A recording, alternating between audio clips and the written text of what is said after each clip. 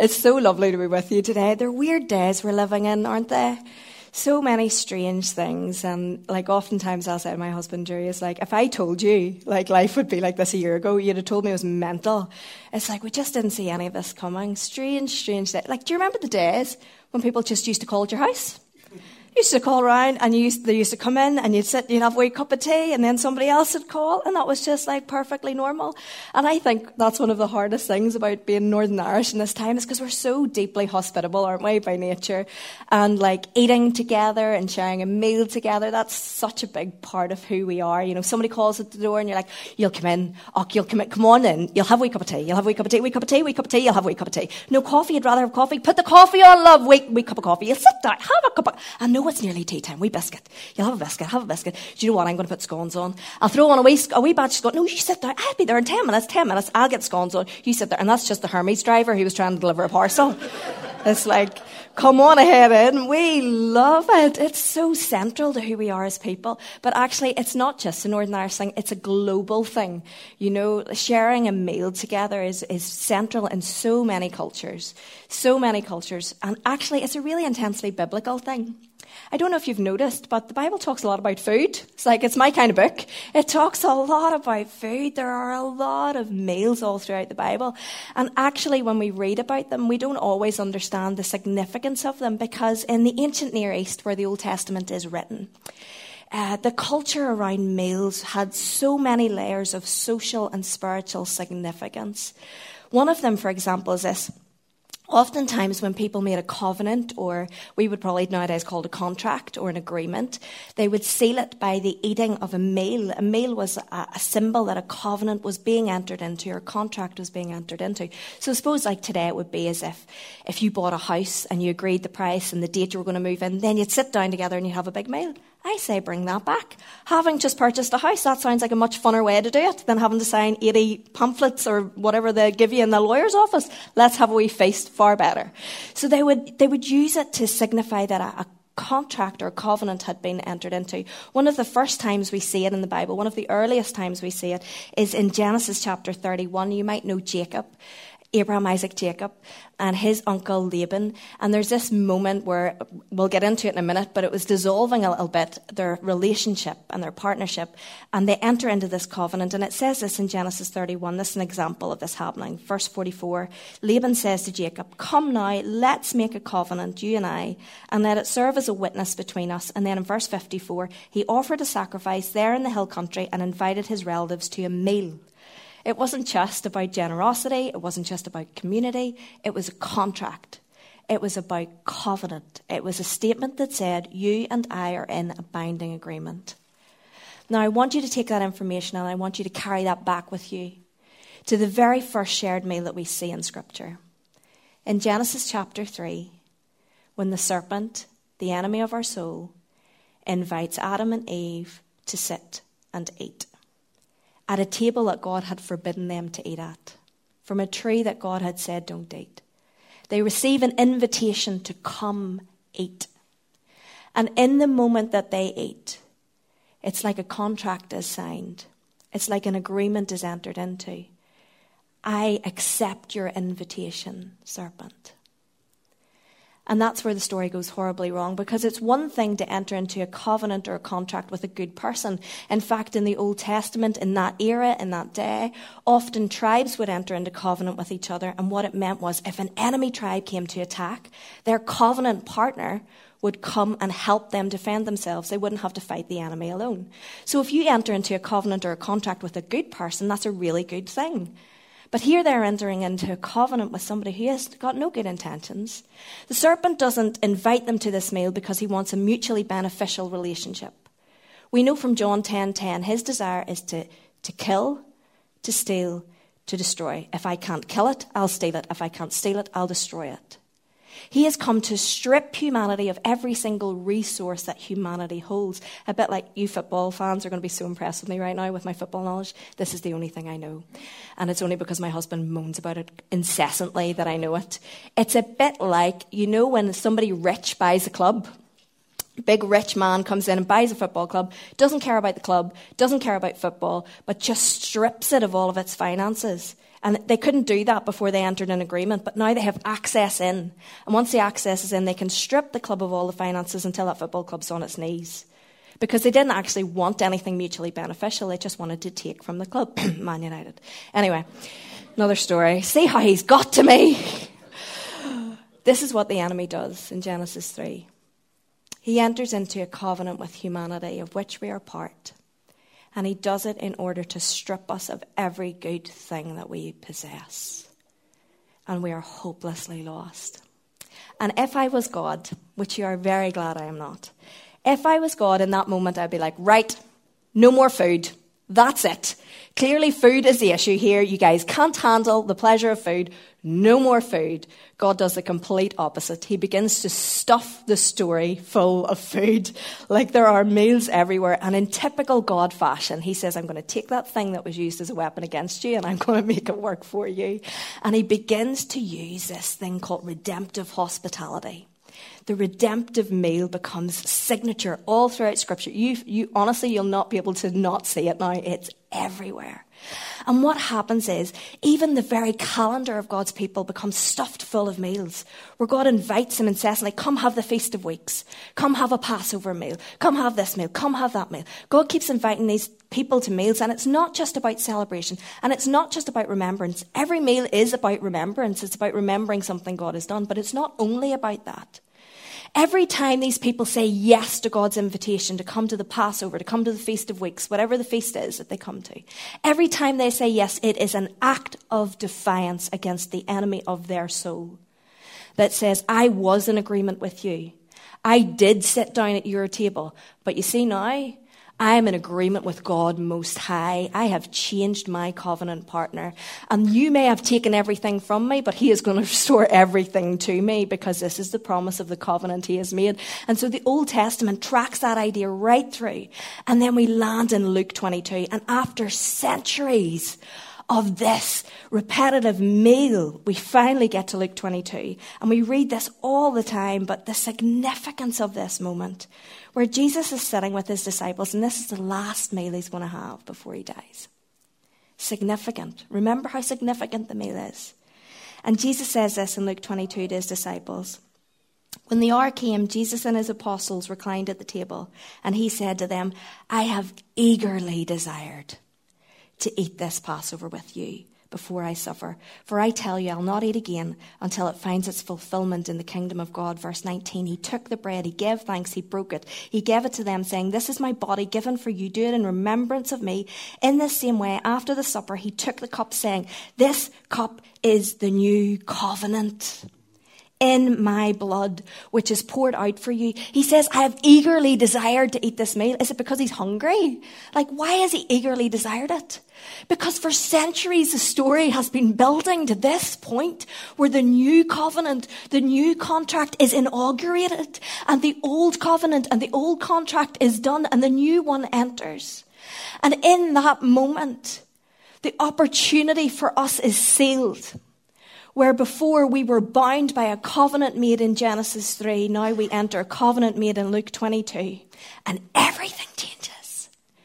Because you, my friend, if you have decided to follow Jesus, you are now in covenant partnership with Yahweh, God Most High, who puts stars in the sky and calls light into dark places and makes dead things live again. This is who you are now in covenant contract with. This is really good news, guys. This is really, really good news. So what I would love to do for a few minutes, takes a quick look at our timer, what I would love to do for a few minutes is explain to you some of the characteristics of the covenant that you're part of.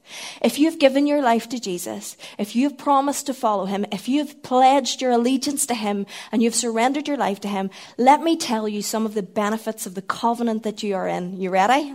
Hold on to your seats, guys. It's a good covenant. It's a good covenant. The first thing I want to talk about is this. This covenant that you're in is a covenant of provision. It's a covenant of provision. Let's go back to Jacob and Laban, where we started in Genesis 31. By the time we meet Jacob and Laban making this covenant together with each other, Jacob is already in a long line of the benefits of the covenant. Because you see, it began with his granddad, Abraham. Remember? Abraham, Isaac, Jacob. And actually, Jacob's very existence depends on the provision of the covenant. Because whenever God, Yahweh, meets his granddad, Abraham, and his grandmom, Sarah, they are in a position where they cannot have children, and now they are aged and infirmed, and there is no possible way for them to have children until they enter covenant contract with Yahweh. And all of a sudden, he provides them with the capacity to have a child. In the face of insurmountable opposition, they receive supernatural provision. Because that's what the covenant does. The covenant gives you, as it gave Abraham at the very start, supernatural provision in the middle of insurmountable opposition. There was no way out for Abraham and Sarah, but God made a way where there is no way, because that's what God does for his covenant partners. And so for Abraham, provision looked like a child. That was specific to him. Specifically, how God was going to provide for him was going to be a child. Now, Jacob's existence depended on that provision. Jacob wouldn't have been alive because Isaac wouldn't have been born, and then Jacob wouldn't have been born. So Jacob's very existence is a declaration that God is a supernatural provider in the midst of insurmountable obstacles and opposition. But now it's time for the covenant to do something in Jacob's own life. And so we meet Jacob in Genesis 27. And his father is blessing him, which is the means by which the covenant, all the benefits of the covenant get passed on to generation. And the father begins to say this over Jacob. In Genesis 27:28, "May God give you heaven's dew, and earth's richness, and abundance of grain and new wine." And in that moment, we're led to understand that for Jacob, the specifics of what supernatural provision for him will look like will be wealth. Jacob will be a wealthy man. And by the time we meet him in Genesis 31, he's an extremely wealthy man. He has a big old herd of sheep. Dude has a lot of sheep, and sheep equals money. So he was a wealthy man. But the thing about it was, this was supernatural provision in the face of insurmountable opposition, because Jacob shouldn't have been wealthy. He shouldn't have been. And this is why. His line of wealth had fallen apart a long time ago, whenever he had stolen the blessing from his brother. He stole it. And his relationship with his brother fractured so badly that his mum says, "You need to leave or he will kill you. You will not survive this." And so Jacob is effectively in exile. So all of the wealth of the family exists over here, and Jacob has had to run away over here. And this is how wealth is transferred through the family line. But now all of a sudden he's not with his father. He's not in the home where the wealth is exchanged. He's had to run, and he ends up with his uncle. He shouldn't be wealthy. It's insurmountable opposition. He shouldn't have ever been able to make a living for himself in that situation. And yet by the time we meet him in Genesis 31, he's a wealthy man. Why? Because when you're in covenant partnership with Yahweh, one of the benefits is supernatural provision in the face of insurmountable opposition. And can I tell you, I have seen this in my life time and time again. I do not come from a wealthy family. I do not have wealthy parents. And we grew up in a home where oftentimes money, like just putting food on the table, was a struggle. But my mum was in covenant partnership with Yahweh, and I watched him show up time and time and time again. And there's so many stories. I mean, if you meet my mum, Big Les, she's about 4 foot nothing, and that's why we call her Big Les. If you meet my mum, she will keep you for 4 days telling you of the times that God showed up with supernatural provision in the midst of insurmountable opposition. But my favourite story is this one. Forgive me if you've heard it before. Of the day whenever it got to the point where she actually had nothing left to feed us. 4 kids at the time, nothing left to feed us. But she knew Yahweh would show up. She knew God Almighty was her covenant partner. And so she prayed all day for the food to arrive on the table by tea time. Tea time came and there was still no food. So she sat us down at the table. She set the table, and my eldest brother, I was so little, I don't really remember it that much. My eldest brother said, I was starting to think, like, has she gone a bit? Because he knew there was no food. But she's setting the table. Still no food. She sits us at the table. She begins to say grace for a meal that doesn't exist. And at that point, my brother's like, she has lost it. She begins to say grace for a meal that doesn't exist, and as she says amen, the door knocks. And there is a kid from across the street who says, my mum went a bit nuts in the kitchen today and she's made far too much. Could your family do with dinner? And the thing about that story I love the most is that God didn't just give us dinner, he gave her a night off cooking. Yeah. Because that's just who he is. I know that these are trying times, but can I remind you of who you're in covenant partnership with? The one who still provides supernatural provision in the face of insurmountable opposition. But this comes with a warning. Please let me give you a warning around this. In an extremely materialistic world and a physical world, we can restrict what that meaning means to just material things. And all we expect God to provide for us, or all we ever ask for, is material things. God, get me the job. God, get me the house. God, help me pay the bill. God. And our relationship with him and our expectation of him narrows down to the smallest of margins. And in John 6, we see Jesus get a little bit aggravated about this. At least that's my interpretation of the scripture. You should definitely read it for yourself and decide for yourself. John 6, Jesus feeds the 5,000, yeah? Supernatural provision in the midst of insurmountable opposition. There was no food. There were thousands of people. They were in the middle of nowhere. No Asda, no Tesco's, no Just Eat that you could phone up and get a delivery.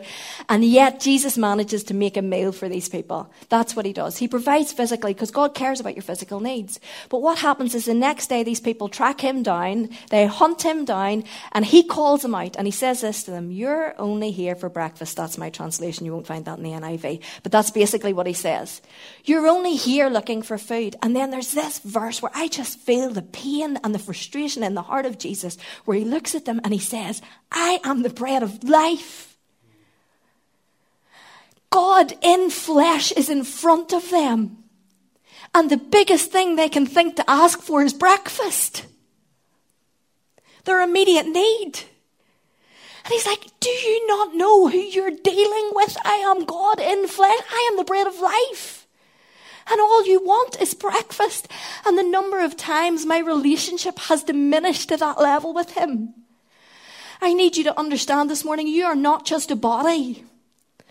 You are not just a physical person with physical needs. You are a spirit and a soul. There is something eternal inside of you, and it needs nourished too. You have needs that food and water cannot meet. And some of you this morning feel dead and dry and you don't even know why. And it's because your spirit is thirsty for something. And you haven't even paused long enough to realize that you're spiritually thirsty, spiritually famished. And my plea to you this morning is that you would take some time this week at some point and still yourself enough and set aside the material needs for just a minute and pay attention to the condition of your own spirit and your own soul. And ask, Holy Spirit, what do I really need? And then ask your covenant partner to provide you with that. Because you are not just a body. And you do not just have physical needs. Isn't it really good news that we're in covenant partnership, and this covenant is a covenant of provision? It's the best. And it means that even in the middle of the chaos of this world, we can go to bed, we can put our head in the pillow, and we can go to sleep because we know who we're in covenant partnership with. Don't forget it. It's a covenant of provision, but I also love the fact that it's, and maybe if I'm honest, this is my favourite bit. I love the fact that it's a covenant of peace. In fact, in the ancient Near East, where the Old Testament is set, the covenant meal was often called the peace meal. And we see that here with Laban and Jacob, because there's this moment where Laban and Jacob are making this covenant, this agreement. And in verse 51 of Genesis 31, it says this: Laban also said to Jacob, here is this heap, and here is this pillar I have set up between you and me. I will not go past this heap to your side to harm you, and you will not go past this heap to my side to harm me. Why was that necessary? These dudes not family. What do they need to make an agreement like this for? Well, the truth is, these two enter this meal as enemies. Because I think we've all had family long enough to know that just because we're family doesn't mean we're best friends. Sure doesn't. Family can be some really difficult territory for us all. And by the time Laban and Jacob get to this signing of this covenant, the making of this agreement, the eating of this meal, their relationship, if you read it, you think this is beyond repair, actually. Because there has been so much brokenness in their history. There has been so many promises made that were broken, devastated. There have been lies told. There has been money withheld. There has been contractual obligations broken time and time again. There was the whole debacle over him wanting to marry Rachel and ending up with Leah and all of the pain of that. I mean, this family is messed up. And they don't enter this table as friends. They enter it as enemies. But the thing about the covenant meal is this. At the covenant table, we might enter as enemies, but we leave as friends. And this is the most spectacular thing to me about the entire covenant. Because I want you to remember Genesis 3 again. The moment we ate that meal, that was an act of war declared. That was an act of war. The eating of that meal was an act of war against God. I will not submit to your rulership, your leadership. I will not. It was an act of war. And in that moment, we who were the friends of God chose to become the enemies of God. We swapped sides. Act of war. And the problem with that is this. God wins every war. All of them. He is insurpassable in power. And so if you and I are on the other side of the war, and God wins every war, we were going to be shattered, destroyed, because God is more powerful than any of his enemies. And we were now on the wrong side of the war. Except for this fact. God loved us. And so what God does, in an act that defies logic, is he himself crosses enemy lines, lays down his life in the middle of the battle, lays it down, mind you, it is not taken from him, he lays it down in order to take us from the enemy side and to bring us back onto his side so that we will not be forever destroyed in the battle of the ages. It is bonkers. Romans 5, verse 10 puts it like this. While we were God's enemies, we were reconciled. That's my favorite word. It needs to make a comeback. We were reconciled to him through death, the death of his son. How much more, having been reconciled, shall we be saved through this life? Over here, we were not safe. The end was written. We were without hope. We would have been hopelessly destroyed. But God came and reconciled us. He made peace. He was the great peacemaker. He makes peace with us, his enemies. We didn't do it. We were still at war with him while we were still in our sin, still making acts of war. He walks into the middle of the war that we have declared against him, and he picks us up by laying down his life, and he carries us home to this right side of the story. And this is the only reason that we're safe. We are not safe there. We were not safe there. But his deep love could not leave us to that end. So he came and he got us and he reconciled us. And he made peace. And so the communion meal, initiated at the Last Supper in Luke 22, that many of us still enjoy today in the Christian church, that meal is a peace meal. It's a meal that declares God saying over you and over me, I make peace. I reconcile myself with you. We are no longer at war. I make peace. And this is the only reason any of us have a good story to tell. Because we were hopelessly lost. But now we have been reconciled It is a covenant of peace. And you know what? All of that's really lovely news, fun stuff. And honestly, I think you probably prefer I sat down now because the next bit's not so easy. Because yes, it's a covenant of provision, absolutely. A covenant of peace, 100%. But it's also a covenant of participation. There's two parties in the covenant. It's a covenant of participation. And when you and I come into this covenant by saying yes to Jesus, because God won't drag us back across the line. He makes a way for us to come across the line, but he won't drag us back. He invites us. When we say yes to that invitation and we come back into covenant partnership with God, we leave that covenant with the enemy behind and we enter this covenant with God. We are a participant in the covenant. And we are a participant not just with God. We don't just enter a covenant with God. We enter a covenant with his body, of which he is the head. We enter covenant with one another. We are in covenant with each other. And that is why Jesus says some of the sternest words. Jesus is often gentle and often gracious, but there are moments where Jesus is stern.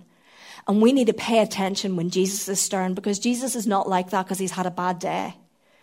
Sometimes when you and I are stern, it's because we've had a bad day. There was a traffic jam and McDonald's got our order wrong. When Jesus is stern, it's because this really matters. And there's this moment where Jesus is perhaps one of the most stern things that Jesus says to his people. In Matthew 5, he says this in verse 22. Now, I want you to listen to this, and if you've heard it before, I want you to try really hard to think like you've never heard this before, and Jesus is saying this to you today. I tell you that anyone who is angry with a brother or sister will be subject to judgment. Again, anyone who says to a brother or sister, Raka, which means fool, is answerable to the court and in danger of the fire of hell. Now, that does not make pleasant reading, but Jesus said it. Why is Jesus saying judgment's coming for us whenever we are basically, when we wrong our brothers and sisters in Christ? When we write that horrible Facebook post. When we sit here together and then in the car park we have a conversation about so-and-so in the third row. Why is Jesus saying you are in danger of judgment? Because we're breaking the covenant. If you break a legal contract in our world, it ends up in court and there is judgment. This covenant is no different. We promised.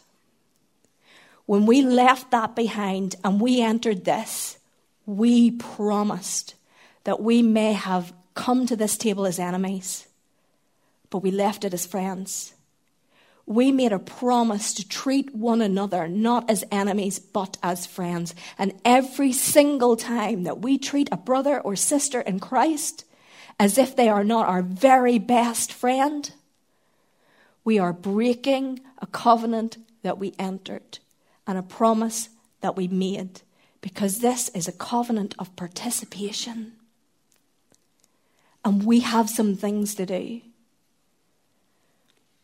1 Corinthians, Paul puts it like this, verse 27 of chapter 11. Whoever eats the bread or drinks the cup, which remember is our covenant meal, our reminder of the covenant that we've entered. Whoever eats the bread or drinks the cup of the Lord in an unworthy manner will be guilty of sinning against the body and blood of the Lord, and everyone ought to examine themselves before they eat the bread or drink the cup. For those who eat and drink without discerning the body of Christ eat and drink judgment on themselves. Paul is pleading with the divided church at this stage who are treating each other badly. And he's saying, guys, do you not understand the seriousness of what is going on here? You are eating a meal that states I am in covenant with these people. And then immediately breaking it. Sometimes breaking it in the middle of the meal by the way you participate in the meal. And you think that we can just keep getting on like this and there's not some judgment. I am desperate to become the kind of daughter of God who holds up her side of the bargain. And can I say I'm a million miles from that yet? I'm a million miles from it. Many times there are words found on my lips about another brother or sister that should not reside there. But honestly, I'm at a stage in my life where I can't bear the thought of breaking such a beautiful covenant anymore. That was bought with such a deep price. And I am desperate for the Holy Spirit to do something inside of me that means I am always faithful. Not just to the Father, but to the brothers and sisters to whom I also belong. And so you and I, in this moment, what do we do with this information? Because now we're accountable for it. Sorry, now I've told you we're accountable. What do we do with this? Well, I think that the reasonable response is to pause for a second and just to remember. To remember the richness and the beauty of the covenant that we're in. And then to repent of the way that we've entered it and the way that we've occupied it. And the beautiful thing about it is repentance is possible. It's just always possible. I love that about Jesus. You know what I really love about Jesus? Jesus has his covenant meal with his followers, the Last Supper, knowing that just around the corner they're all going to mess up. They're all going to break it in a million ways. Peter's going to be unfaithful. He's going to deny him. And then you watch what happens in the Gospel of John towards the end. Jesus dies. He's risen again. And do you know what he does? He goes to a beach. And he calls to those people who've broken the covenant. And he says, come have breakfast. Let me make you a meal. And you sit down and eat it in my presence. This is an opportunity for you to step back into the covenant. And in this moment, there is an opportunity for all of us to take our position the way that we should. And you know what I wonder? I wonder, is the renewal the church so desperately needs and the world so desperately needs? That world needs a renewed church. I wonder, is the key to it some reconciliation inside the body? And a change in the way we handle each other. And I wonder, would that kind of purity, would that make way for the power of God to invade his church in a way that would transform the world? I wonder, is that what's holding it up? I don't know. I can't, the beautiful thing about God is he never forces us to do anything, and I don't plan to force you to do anything either. It's unreasonable. But I invite you this morning. I invite you to come back to the table. And I invite you to make amends with some of the people who you don't really want to sit at the table. And I want to invite you to move forward from this day as an active participant in the covenant of which you're a part.